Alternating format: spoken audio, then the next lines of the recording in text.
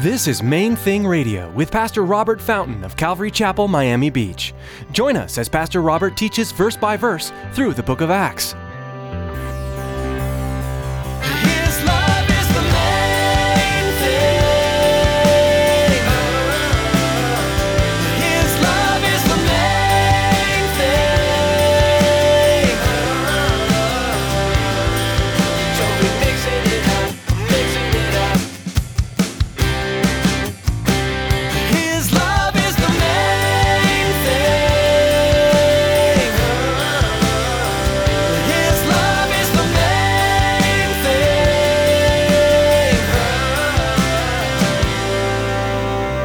A few things I want to talk about from the passage. Jesus had told them, one of the first things he did when he went with his disciples, if you remember right in the beginning of the book of Acts, he took them out near Bethany and he blessed them and he, just before he ascended to the Father, he told them, I want you to go back to Jerusalem and wait, and the Holy Spirit is going to come upon you and empower you to be my witnesses in Jerusalem, in Judea, in Samaria, and to the uttermost parts of the earth. One of the first things Jesus told his disciples after raising himself from the dead was to wait on the Holy Spirit to empower them. Have you been empowered by the Holy Spirit? If you've been used by God to lead someone to Jesus, assuredly the answer is yes. If not, pray and ask God to be filled with the Holy Spirit today. Stick around after today's message from Pastor Robert. I have quite a bit of information that I'd like to share with you. Our web address, podcast subscription information, and our contact information. Now here's Pastor Robert with today's message.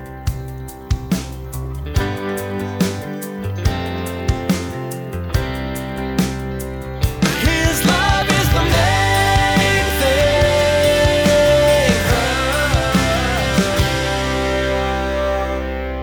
Acts chapter 7. We've been working our way through the book of Acts. If you've been with us, you know that. So look at it with me in verse 51 of chapter 7 as Stephen confronts them for their stubbornness and rebellion. He says, "You stiff-necked and uncircumcised in heart and ears. You always resist the Holy Spirit. As your fathers did, so do you. Which of the prophets did your fathers not persecute? And they killed those who foretold the coming of the Just One," referring to Jesus, "of whom you now have become the betrayers and murderers, who have received the law by the direction of angels and have not kept it. When they heard these things, they were cut to the heart and gnashed at him with their teeth. But he, being full of the Holy Spirit, gazed into heaven and saw the glory of God, and Jesus standing at the right hand of God, and said, Look, I see the heavens open and the Son of Man standing at the right hand of God. Then they cried out with a loud voice, stopped their ears, and ran at him with one accord." So there's like 70 or 80 people that just pounce on him. "And they cast him out of the city and stoned him. And the witnesses laid down their clothes at the feet of a young man named Saul. And they stoned Stephen as he was calling on God and saying, Lord Jesus, receive my spirit. Then he knelt down and cried out with a loud voice, Lord, do not charge them with this sin. And when he had said this, he fell asleep." In other words, he died. Now Saul was consenting to his death, which literally, the Greek terminology there implies that there was some sort of formal vote, some sort of formal proceeding, and Saul participated, which means he was a member of the Sanhedrin and was engaged in that and actually voted for the execution, the illegal execution of Stephen. They didn't have the right to do that. At that time, a great persecution arose against the church, which is at Jerusalem, and they were all scattered throughout the regions of Judea and Samaria, except the apostles. And devout men carried Stephen to his burial and made a great lamentation over him. As for Saul, he made havoc of the church, entering every house and dragging off men and women, committing them to prison. Therefore, those who were scattered went everywhere preaching the word. Then Philip, remember he was another one of the deacons, another one of those servants. Philip went down to the city of Samaria, which is to the north of Jerusalem, and preached Christ to them. And the multitudes with one accord heeded the things spoken by Philip, hearing and seeing the miracles which he did. For unclean spirits, crying with a loud voice, came out of many who were possessed, and many who were paralyzed and lame were healed. And there was great joy in that city. Now, give me your attention. A few things I want to talk about from the passage. Jesus had told them, one of the first things he did when he went with his disciples, if you remember right in the beginning of the book of Acts, he took them out near Bethany and And he blessed them, and he, just before he ascended to the Father, he told them, I want you to go back to Jerusalem and wait, and the Holy Spirit is going to come upon you and empower you to be my witnesses in Jerusalem, in Judea, in Samaria, and to the uttermost parts of the earth. And that happened. If you remember, the Holy Spirit came upon them the day of Pentecost. There was such a commotion. There was just so much noise and confusion that the crowds there in Jerusalem were wondering what was going on. And they thought, oh, it's just a bunch of people partying. It was a feast time, and it's a bunch of people getting drunk. And Peter heard that, and he said, no, nobody's drunk. This is what the prophet Joel promised. God said through Joel that the Holy Spirit was going to be given, and that's what's taking place. That's what you see and hear now is the fulfillment of that. And as he went on and confronted them for crucifying their Messiah, same thing Stephen had just done. As Peter did that, thousands of people accepted the Lord, and the church was born. And then over a period of a few years, because now we're about 5-6 years after that, here as we get to chapter 8, several years have passed from that outpouring of the Holy Spirit. And now some say as many as 25,000 people had come to faith in the Messiah. There were thousands of people now, part of this early church.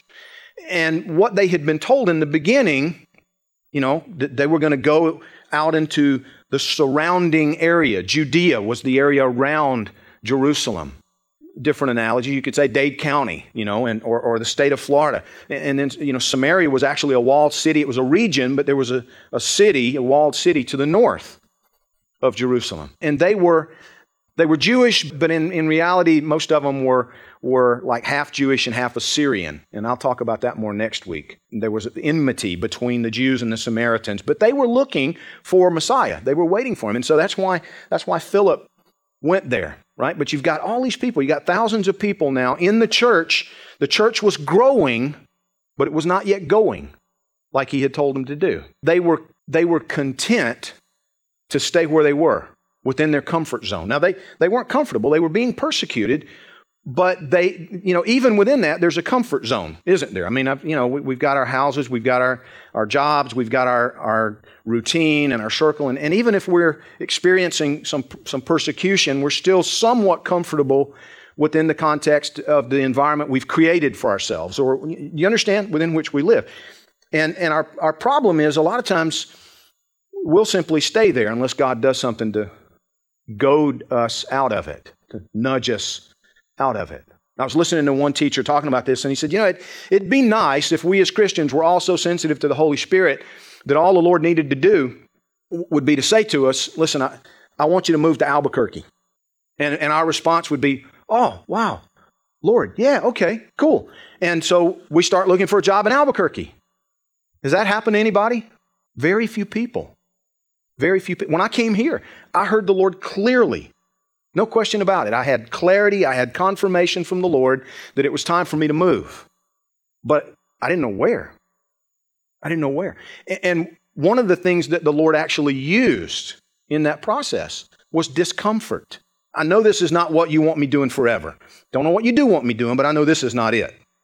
And there's that, kind of a disturbing of the nest, if you will, a rustling of our comfort zone, a removal of our comfort zone. You lose your job. Or you go from having, you love your job, everything's great, everything's wonderful, and then you get a new boss.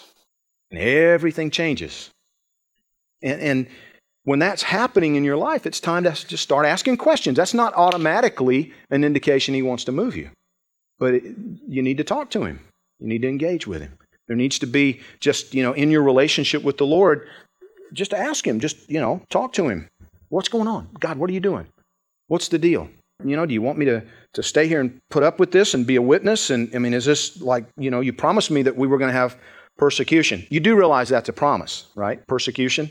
It's not one of those that we name and claim at breakfast in the morning, but it is a promise that he gives us that all who desire to live godly in Christ Jesus will suffer persecution. It's interesting that the great persecutor of the church, who later became the apostle of grace, the apostle Paul, is the one who wrote that to Timothy. If you desire to live a godly life in Christ Jesus, you're going to suffer persecution. And what does that mean? I was thinking about just the whole concept of living godly. What does that mean? What comes to your mind? For some people, the image is that of an elderly woman with no makeup, no jewelry, a long dress, just really plain, and an extremely boring life in which you never do anything fun. I remember growing up, that was kind of my perception of holiness because of just some of the religious cultures. Living a godly life meant living a boring, uneventful, isolated, plain Jane kind of existence. But that's not biblical. That's not what the Bible means by it. When the Bible talks about living godly, it's talking about seeking to be like Jesus. His love is the main thing. His love is the main thing.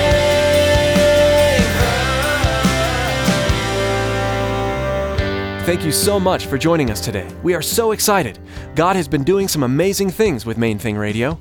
Opportunities to air Main Thing Radio are popping up all over the United States. We are so thankful to God for what He is doing, and we would love to see Main Thing Radio continue to expand, sharing the gospel, teaching God's Word all over the world. But of course, bringing you Main Thing Radio on this station comes at a cost. We purchase time on this radio station, and this program has been professionally produced. While we certainly don't want to pressure anyone into giving, we would like to ask that you prayerfully consider supporting Main Thing Radio. Your support will open more doors for Main Thing Radio. To make a secure donation, please log on to mainthingradio.com and click on the donate button. Now here's Tracy with some information about the Main Thing Radio podcast. Life these days moves fast. From one appointment to the next, most of us race through our days with blinding speed. Those in-between moments are great opportunities to connect with God. Subscribe to the Main Thing Radio podcast to enjoy messages like you heard today, anytime, anywhere. Simply log on to mainthingradio.com and click on the podcast button. Thanks, Tracy. Join us next time for another edition of Main Thing Radio.